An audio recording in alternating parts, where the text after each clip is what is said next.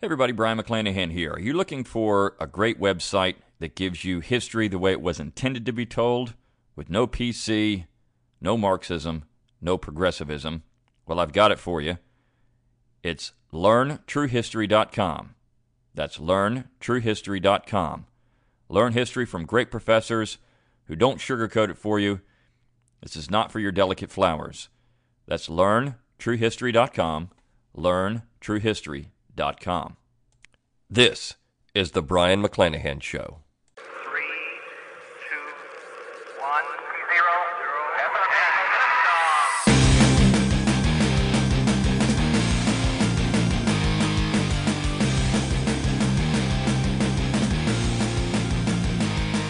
Welcome back to the Brian McClanahan Show. This is episode 68. Glad to have you back on the program. Glad to be here. I've got a great topic for today, but before I get into that, I'd like to remind you to like me on Facebook, follow me on Twitter, like my YouTube page. Do all of those things. That's the only way I'm going to help, or you're going to help, I should say, get the message out there and spread this podcast around if you like it.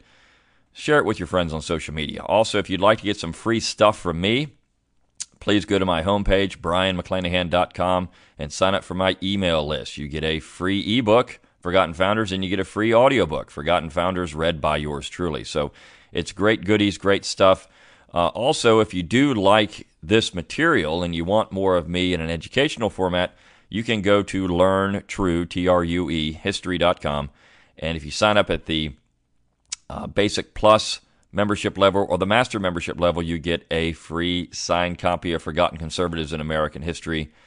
Just let me know you signed up. And that is for new subscribers. So if you're an old subscriber, I'll have some stuff at some point for you.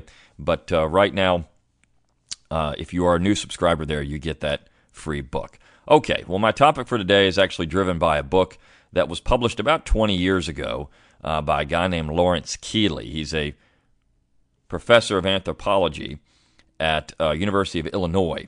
And so the title of the book was War Before Civilization. And so the idea, and I've discussed this topic on this podcast before, but civilization. Why is civilization important? And I want to use that book as a bridge to discuss several different philosophical topics.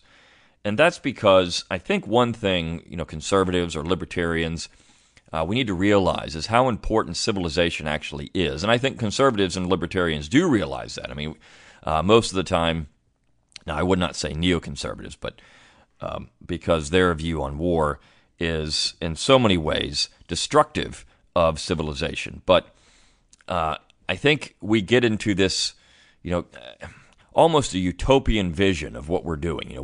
A lot of times we tend to slide toward ideology.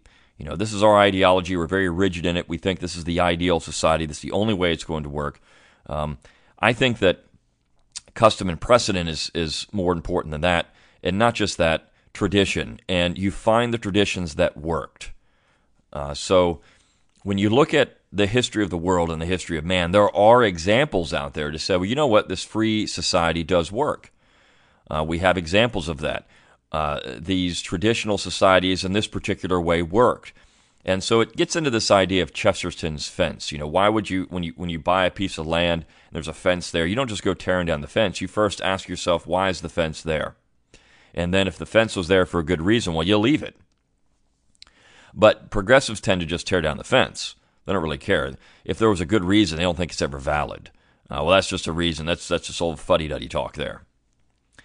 But this idea of why civilization exists and why it's important, I think Keeley gets to the heart of that in this book. And so it's War Before Civilization, and it's published in 1996 by Oxford University Press. So it was a major academic press.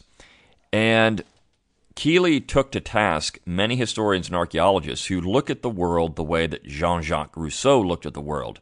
And if you don't know how that works, Rousseau believed that before civilization, man sat around the campfire holding hands and singing Kumbaya. Rousseau said that primitive warfare really only occurred when food was a central issue and the tribe was hungry. Outside of that, if essential needs were met, the natural state of primitive societies was peace. Now, in some ways,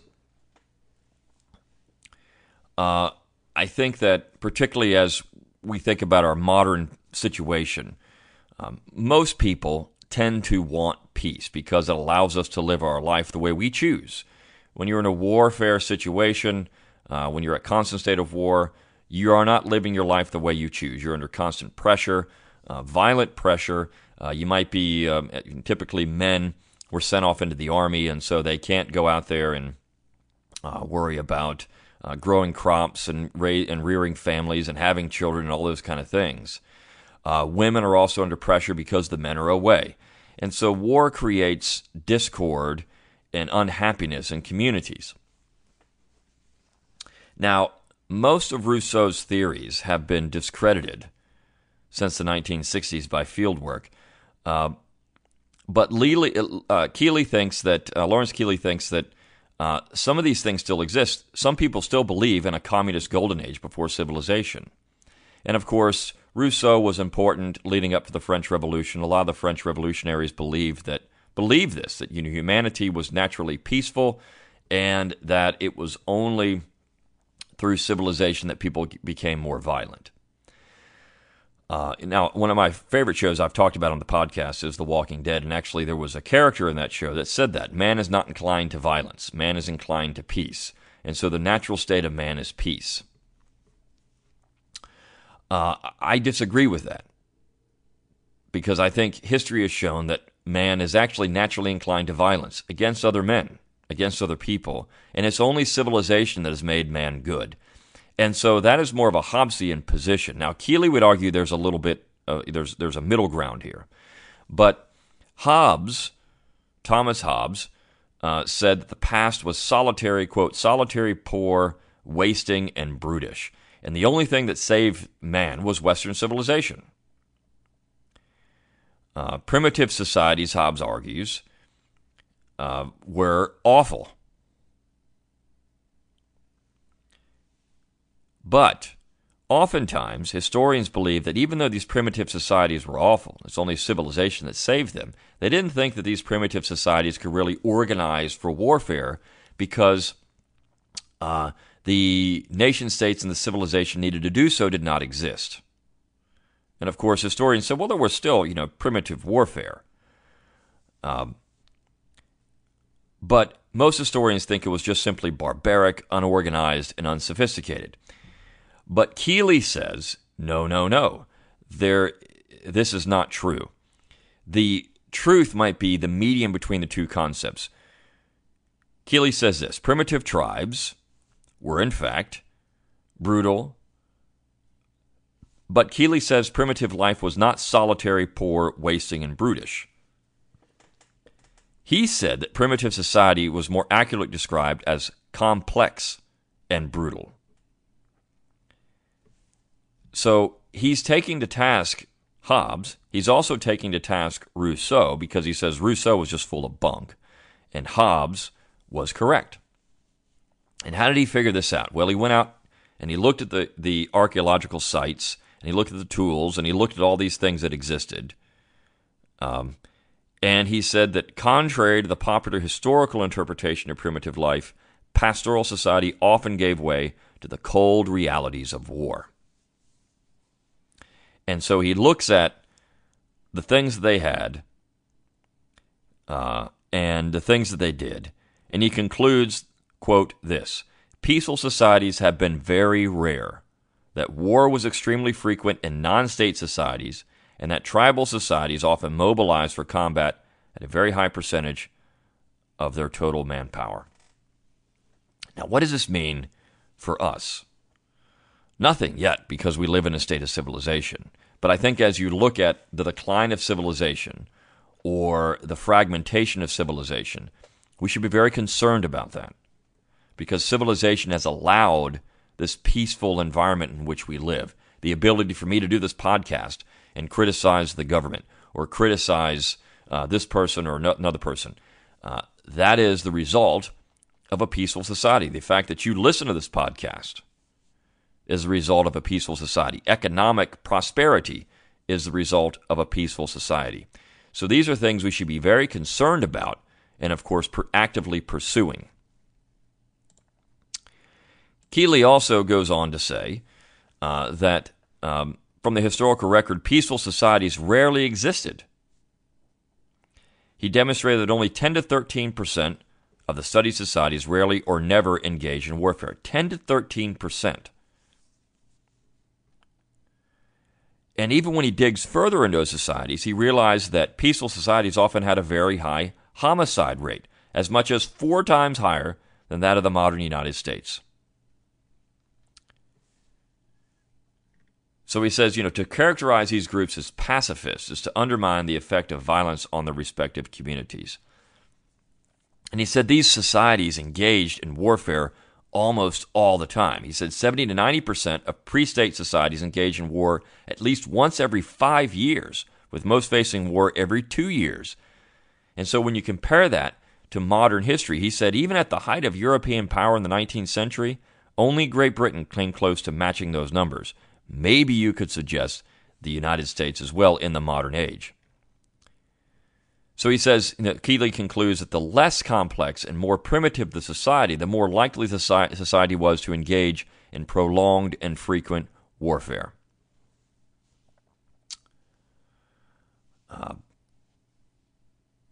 So when historians went back and looked at these peaceful societies, they often viewed mobilization as a problem. They didn't have resources, they didn't have transportation, they didn't have modern technologies, and so you had less sustainable campaigns, and therefore fewer men were engaged in combat. But Keeley says this is false. They actually were able to mobilize quite easily. And at times, 30 to 40% of the male warrior population faced combat on a regular basis. He also suggests that prehistoric warfare began about 30,000 years ago. 30,000 years ago. And as he looked at human remains from burial sites, he found embedded stone arrowheads and axe wounds to be common. He found that many of these societies constructed fortifications for war, protection against warring tribes or bands. But he also said that because of homicide and violent death 10 to 20,000 years prior to the agricultural revolution, he says that one must question a lack of warfare in the prehistoric world. And he said, quote, "If anything, peace was a scarcer commodity for members of bands, tribes, and chiefdoms than for the average citizen of a civilized state." And he said this warfare was very effective. And basically what we're looking at is modern guerrilla warfare. And these men were typically armed with axes or knives. And even though these could be used for other things, many of them lacked the rigidity needed for felling trees or chopping wood. So the only thing they could have been used for was killing people. So Keeley is really going after this idea that these people were just a bunch of communists who liked to be around each other and didn't kill each other. In fact, I remember there was an article not long ago where people have found what they think is the first evidence of homicide in the Paleolithic period. They found a skeleton down a well, and he was obviously pushed down there. So, because of some of the trauma to the skeleton. So, humans have been destructive for a long period of time.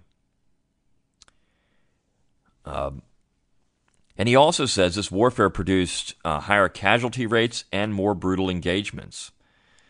Now, why do these people go to war? Keeley says that modern assumptions are that generally women were considered essential to warfare in primitive society. And he says, while this may be true, trying to acquire women, there are also similarities in terms of causation between modern and primitive societies. Things like population density, trade, intermarriage, aggressive neighbors, fluctuating frontiers, famine and starvation, all of these things contributed to primitive warfare. So he says that even though modern warfare and primitive warfare are different in terms of technology, tactics, mobilization, and strategy, there are far more similarities than differences between primitive and modern warfare, and he suggests that it takes more civilization, not less, to reduce the frequency, brutality, and harshness of war. So this should be something that we're looking at in the modern age. We need more civilization to prevent war. And one of the main things I think we can get out of this, and Ron Paul has been a proponent of this for a long time, but that trade actually produces, peaceful trade actually produces more civilization, healthier communities, and less warfare. So peaceful trade. Now, how can we say that? Well, when you look at the history of various peoples, and then even the history of the United States, for example, Rome, during the Pax Romana, which was a little over 200 years, the Roman peace, often called the immense majesty of the Roman peace, which began during the age, essentially, of Augustus. What you find in that period of time is that one of the reasons why Roman communities, these one-time independent communities, were willing to give up their independence was because Rome offered peace. As long as you were not on the frontier, the border of Rome, you didn't face a whole lot of warfare. You were secure in Rome. You were secure in the long-established areas of Rome from any type of outside interference. Piracy was suppressed. The brigands on the roads, these thieves were suppressed. You had a large co-prosperity economic sphere. You could get anything you wanted from the farthest reaches of Asia, Europe. If you were living in an area that didn't have silk, for example, you could now have it because of the Roman Empire. They were wealthy. And so this money, this trade, fostered an environment where peace was so important. Prosperity creates peace. And the only way to have that is not through government action. It's not to say we're going to go out and we're going to ensure that everyone has the same income. No. It's through economic activity and upward mobility. And they had that in Rome. When all of that started to fall apart is when you started getting what we would call today crony capitalism, and the government started siding with the larger and larger landholders to create an environment where they could invest in the government themselves and make more money on government contracts. So when you started getting this corporate welfare or crony capitalism in Rome, you started to see the breakdown of this very affluent society. Now, also in Rome, when you look at the old Roman citizen, you had traits that made them great, and it was these old republican virtues that the founding generation in America often talked about. You had to be a virtuous citizenry to enjoy this type of peace. And when that started breaking down and you started to have corruption and all these other things, that's also when Rome failed. But during this immense majesty of the Roman peace, it was trade. It was a co-prosperity sphere that made all of that possible. Another ancient civilization that had this were the Phoenicians. Not a group that's often talked about, but when you look at, for example, the Minoan civilization in Crete, and you look at how affluent these people were, and they were probably, and then later the Phoenicians, all of these people were engaged in trade, and they were very wealthy. Now, it didn't mean they didn't have violence in their society. If you look at Minoan civilization, for example, they loved violent sports, bull leaping and boxing and all of these things. But they were also interested in the arts. They were also very wealthy. In some cases, you might say they were hedonistic. But they had a beautiful civilization.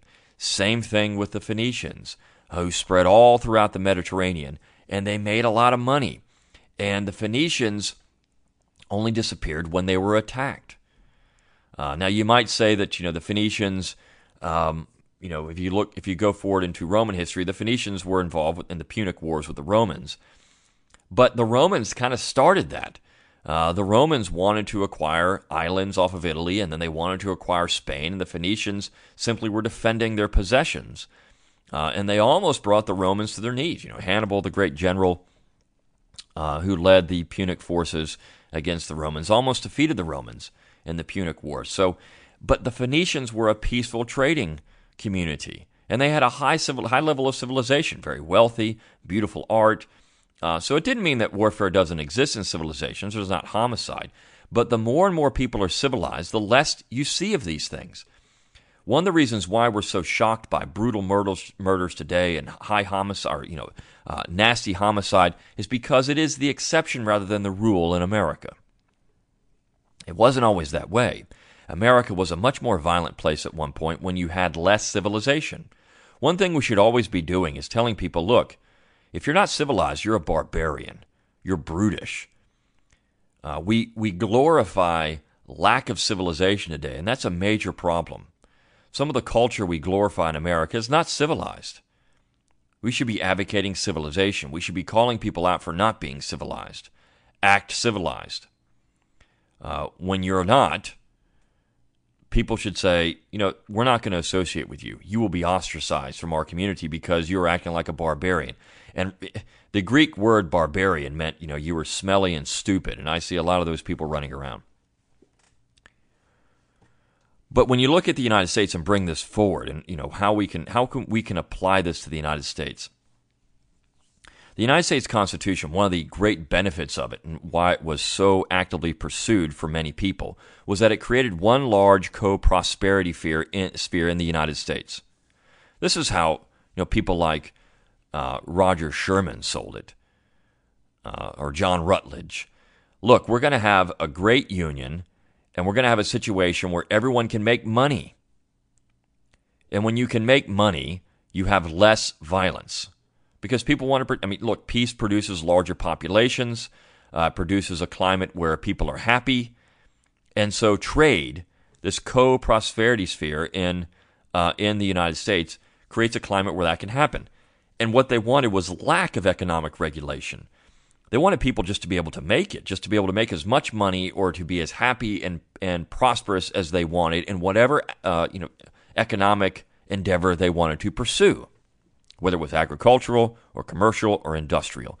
That was the beauty of the United States. And then, of course, when you extend that out to foreign policy, our foreign policy for much of American history was a peaceful trading partner with the world, not going out and being aggressive and trying to acquire as much territory as we can get or get involved in wars with every other country on the globe. No. Our policy was, we're going to trade with you, and we're going to be a peaceful trading partner. We're going to be neutral.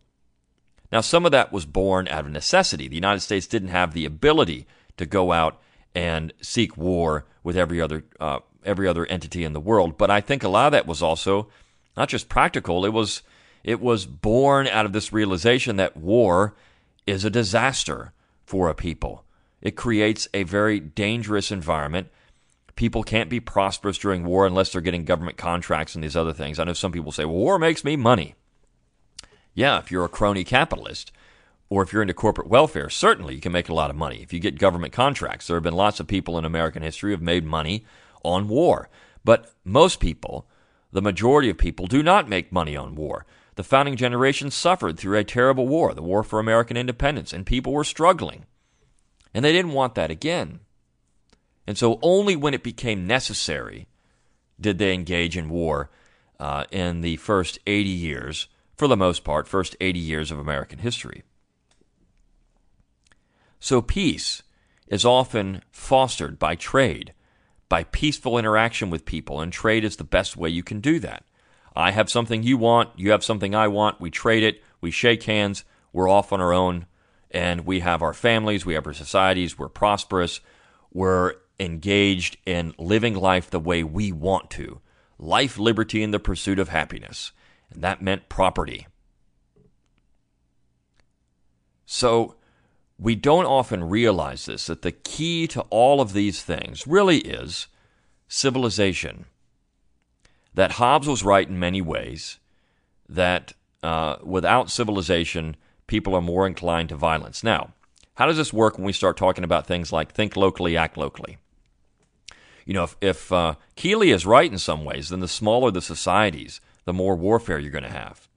I don't think that's necessarily correct either, because there have been countless examples that's not true. And I think one of the best examples of that is the current Swiss Confederation, where you have these really autonomous provinces within Switzerland, and they have a central authority, but that central authority is very weak. So it's federalism that creates prosperity and peace there. And the center can't tell the units what to do. So that's how the federal government was originally designed in the United States.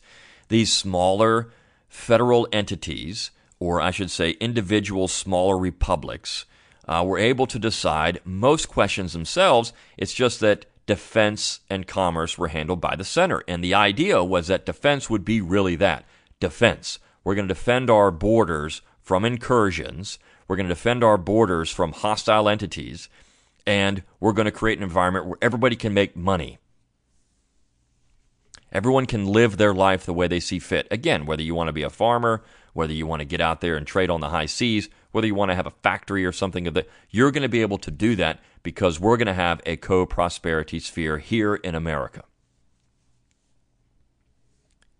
And so when we talk about think locally, act locally, it doesn't deter that from taking place. In fact, I think you could say, well, it works well with that.